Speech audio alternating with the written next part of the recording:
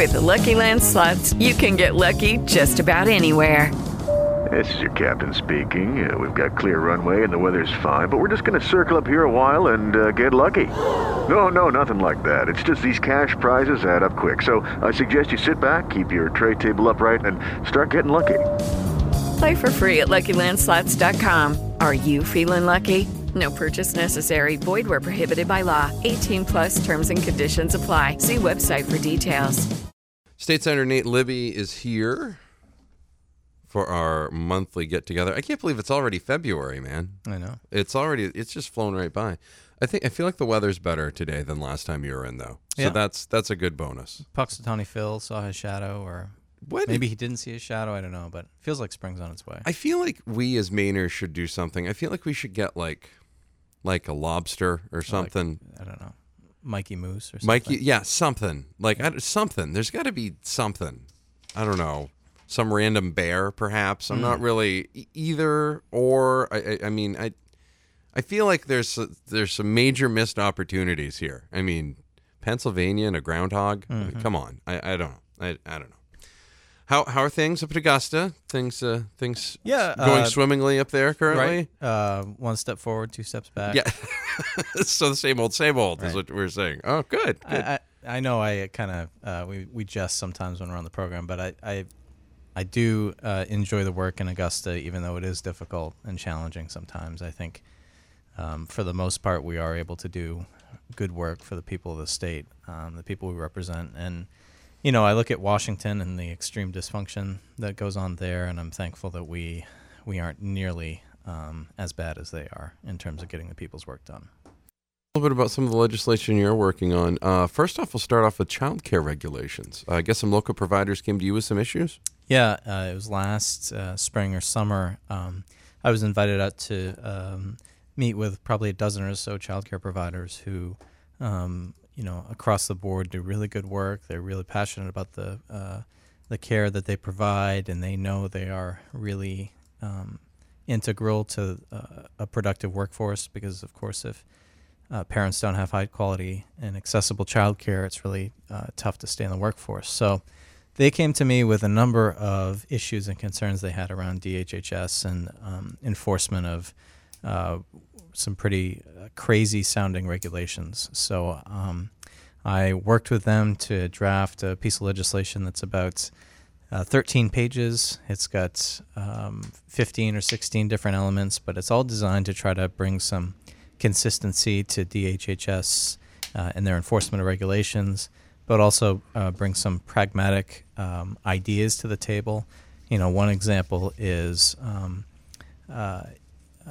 we had a case where a DHS inspector was at a child care facility. The owner was providing care for some kids. The DHS inspector asked the owner to step out of the room to talk with them about an issue. And as soon as that owner stepped out of the room, the DHS inspector gave them a demerit for having the child care provider ratio drop. And it's just so crazy that, you know, that was a penalty. But that sounds like one of those weird like trick questions. Like, right. Hey, you're doing Odyssey of the Mind. Hey, come here. You see, you crossed over that line. Yeah, that's a point. Exactly. That's off. Yeah. So what does the owner do? Do they, in that situation, do they obey the inspector, or do they, go against the inspector? Either way, they're kind of not in a good spot. So that's one example of what we're trying to address to make things a little bit more predictable and reliable. And the other thing here is that Lewis and Auburn is a growing community.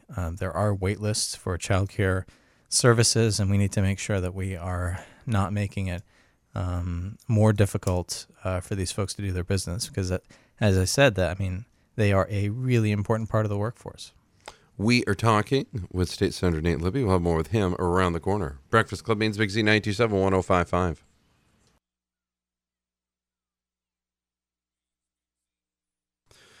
Hanging out with State Senator Nate Libby. He joins us each month here on the Breakfast Club. We continue now talking about things. We talked about child care regulations in the last segment. let's talk a little bit more about some of the legislation you're working with.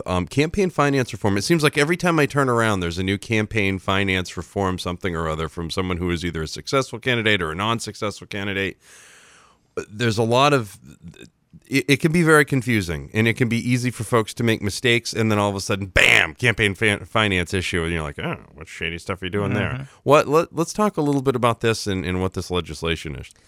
Yeah, this example has to do with political action committees that are run by legislators, and I think what's unfortunate here is folks will push the envelope of what's legal, and then we find out about it, and then it raises real ethical concerns. So a couple of examples that came up last year with a couple of legislators, one Democrat, one Republican, was this idea that they are going to raise political contributions and put them into their political action committee accounts, and then in one case pay themselves for work they're doing associated with the PAC, and then in another case use the funds to float loans to their personal bank accounts and personal business accounts. And so in both of those cases, it raises some pretty serious questions about, why folks would raise contributions from donors and then spend them in this manner. So Senator Chenette from York County has been driving this ship, and I'm helping him. But basically, we want to clarify the law and say that political action committees should be used for political activities, supporting candidates, running campaigns, those kinds of things. We need to make sure the law is clear that it can't be used for personal affairs, floating a loan to yourself or paying yourself for doing work around the political action committee and that sort of thing. Sexual harassment prevention efforts, mandatory training for all legislators. I'm really surprised by that because just about every job I've ever taken, it has been like, here, watch the sexual harassment video, even if it's from like 1986. Right. And you have to figure out which poster's on the wall and from when that is. But usually there's still something there. You don't have that for legislators? Yeah, they have a sexual harassment prevention training at the beginning of the 2-year session. But what I found is that it's effectively optional, because if you, for some reason, miss that one session that's held every 2 years, you are asked to sign a piece of paper that includes a sexual harassment policy. And that happened to me a year and a half ago. I wasn't able to attend the session. I asked when the makeup session is going to be, and the response was, just sign this piece of paper. So interesting. So in the fall, when all of this stuff in Hollywood started bubbling up to the surface, and then we start learning about harassment situations in state houses and in Congress, it got me thinking that we probably need to do a lot better in the way of harassment prevention training. And I think what's also unique about the State House as a workplace is that you've got folks coming from all over the state, from all different backgrounds. You have professional staff, you have lobbyists, you've got legislative leaders. There are all kinds of power dynamics going on. And having informal conversations with some of the staff, my eyes were really open to the fact that harassment goes on frequently. A lot of times people are not willing to report those situations because, again, there are power dynamics at play. And so what I was able to do over the last couple of months is move forward a requirement that every legislator is going to go through an in-person harassment training. It's going to be a requirement. There's no getting around it. And so hopefully this will, I think, help improve the situation and at least make sure legislators are a little bit more cognizant of their actions, how their actions are being perceived, and that sort of thing. We will have more on the way with State Senator Nate Libby. You're listening to The Breakfast Club, Bain Speak Z 927-1055. 927-1055. Expecting snow and mess on Wednesday. Not 1 foot of snow, but we'll tell you more about that around the corner. AccuWeather forecast on the way. State Senator Nate Libby continues with us now. We're talking about legislation he's working on for the upcoming session. So we talked about child care regulations, campaign finance reform, and sexual harassment prevention efforts. Couple of quick things here. We'll go with the next one, in-person visitation for incarcerated persons. Yeah, this is an interesting issue. I don't have a lot of experience working in the realm of criminal justice policy, but last fall, the LePage administration finalized a rule that makes in-person visitation for incarcerated persons optional. And I think the concern here is that in our county jail system, things have changed quite a bit over the last 30 years. You've got some folks that are waiting in the county jail for up to a year to go to trial, which is quite a bit different than what we thought about county jails, where it's kind of a temporary place. But with folks being incarcerated for up to a year, taking away in-person visitation, I think is really problematic. There are some studies that I'm aware of that show that face-to-face contact with friends and loved ones while incarcerated helps make sure that when those folks are released from prison, the transition back into the community goes more smoothly. I think the sheriffs will say that their concern is that contact visits, visits without a glass separator, help provide for the trafficking of drugs and that kind of thing into jails. And I don't think any of us are advocating for that, but we do want to preserve that opportunity for folks to have visitation with loved ones, at least behind the glass.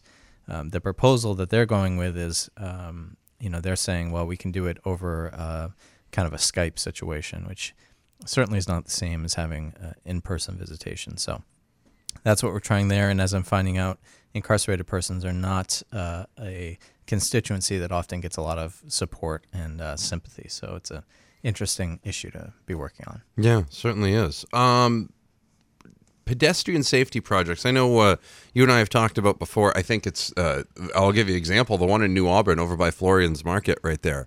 I don't know how many people I have seen saved by that one, from that one lighting up. And that's from, we talk about all the time about distracted drivers, but you also have distracted walkers because they're just like, and you don't know where they're coming from. And sometimes at night, i.e. like starting to get dusky and stuff like that, if people are wearing dark clothes, you can't see somebody going there, and that thing lights up. Whoa, hey. Even if nobody's there, you're going to stop and be like, whoa, hey, you're going to stop. Yep. You're just going to notice it. That's a major life-saving thing. Yeah. I assume, of course, however, like with everything else, that takes money to do those things. So I assume state funding is something we're looking for more of this stuff. Yeah, I think if in that section of New Auburn you're talking about, the Florian's Market, if there was a highly visible crosswalk that had rapid flashing beacons, I think at least some of those pedestrians would be more willing to redirect their route to use that crosswalk. But in the absence of that, I think you're right. You see folks crossing all over the place, and the issue of wearing dark clothes is an issue. I know that in Lewiston, our public schools have done a much better job in recent years about educating kids every year about best practices when it comes to walking to school. But apart from that, you are right. Some of this stuff does take money. Communities like Lewiston have made big local budget cuts over the past several years since the recession. There is not a lot of money left to make improvements to pedestrian crosswalks and that sort of thing. So what I've been working on is trying to develop a program where the state will partner with towns to pay for projects. And the law would require that the DOT award grants on a competitive basis to towns that can prove they've got a high traffic, high risk area. And what I'm proposing is having the state pay for 80% of the cost of these projects. The municipalities kick in 20%, so they have some skin in the game. And we're proposing to fund it through account balances that are left in the multimodal fund at the end of each year. So no new taxes would be raised. It's really just repurposing funds that haven't been spent to make sure they're getting out the door and improving pedestrian safety. And I'll just finally say that 2016 was the deadliest year for pedestrians in Maine, and then 2017 happened. 2017 surpassed it and was the deadliest year for pedestrians. So, I'm I'm fighting against folks who say we can't afford to do anything and the status quo is fine. And I'm saying let's use money that we have available to try to move the needle a little bit. We are talking with State Senator Nate Libby. We'll have more with him around the corner. Maine's Big Z 92.7 and 105.5.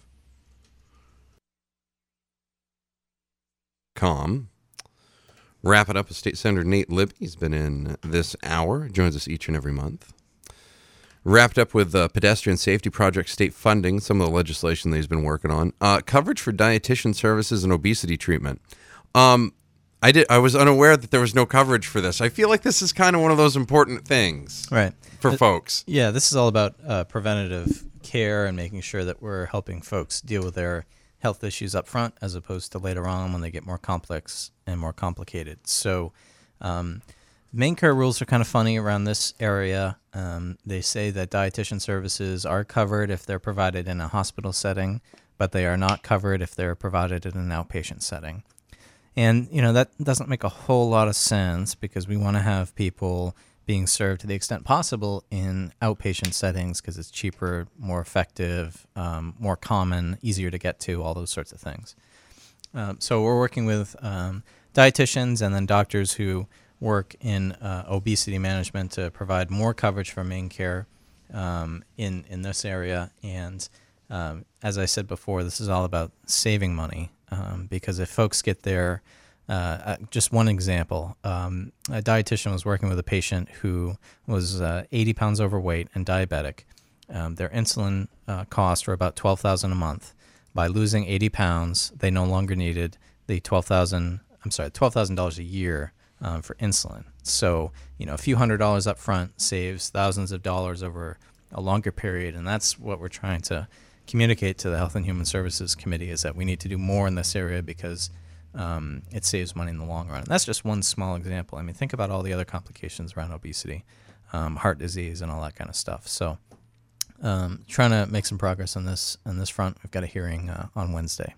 That's a really good point. And that's one of those cost savings right there that you mentioned. That's the key. Like, oh, well, all this medical stuff it's so expensive. Yeah, you're right. When you get to that end point, it is. It's like when you bring your car in. Oh, I got to get this engine replaced. Well, you probably should have changed the oil, Like, sometimes that preventative maintenance is important and it saves stuff there. And if you're using main care for that sort of thing, I would much rather pay for somebody's dietitian visit than pay for their giant surgery that they're going to have later on to save their life, which may or may not work, depending. Right. So that surgery or major heart attack, bypass surgery, for diabetics, stroke recovery, amputations. I mean, it's just so much more that you have to do, and I think some people benefit from having the counseling portion of dietitian services, and then in some cases there are medications that can help control weight and help folks lose. And it's not a permanent solution, and it's not saying these people are,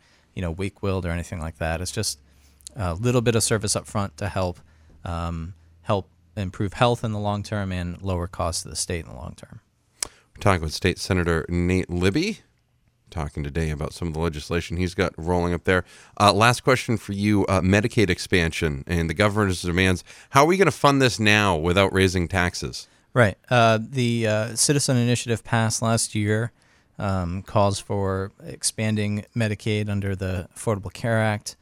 Under these provisions, the federal government would pay 90% of every dollar that is used in the Medicaid program. And so the governor has several milestones that he needs to meet to follow the law. And the big one is that July 1st of this year, enrollment is supposed to begin, and I think we have some disagreement on the cost estimates, but just based on the surplus that is accruing in the Medicaid account, looks like we'd be able to cover the expansion for the next full year of the fiscal year, and then going forward, again, 90% covered by the feds. We would need to figure out how to cover it in the budget for the next session, but I think it's very doable. And again, we were just talking about this, but a lot of this kind of stuff is preventative care for folks that don't have insurance or have insurance that just provides catastrophic coverage. So to the extent we're getting people healthier up front, we're saving money down the road. And I'll remind you that for folks that don't have insurance and are going to the emergency room for real catastrophic stuff, and they're getting free care, those costs are not just magically disappear. We are all picking up those costs. So whether we pay up front or we pay down the road, I think Medicaid expansion is going to help us save money in the long run. His name is Nate Libby. He's a state senator, and he joins us each and every month here on The Breakfast Club. Senator Libby, always good to see you. Thank you very much. Thank you, Maddie. By the way, I totally blame myself last night. I watched the game instead of going out and listening to it on the radio. It was my fault.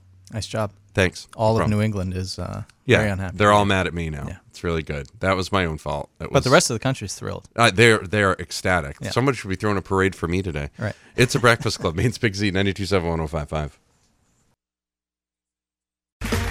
Okay, round two. Name something that's not boring. A laundry? Ooh, a book club. Computer solitaire, huh? Sorry, we were looking for Chumba Casino. That's right. ChumbaCasino.com has over 100 casino-style games. Join today and play for free for your chance to redeem some serious prizes. ChumbaCasino.com. No purchase necessary. Void where prohibited by law. 18+ terms and conditions apply. See website for details.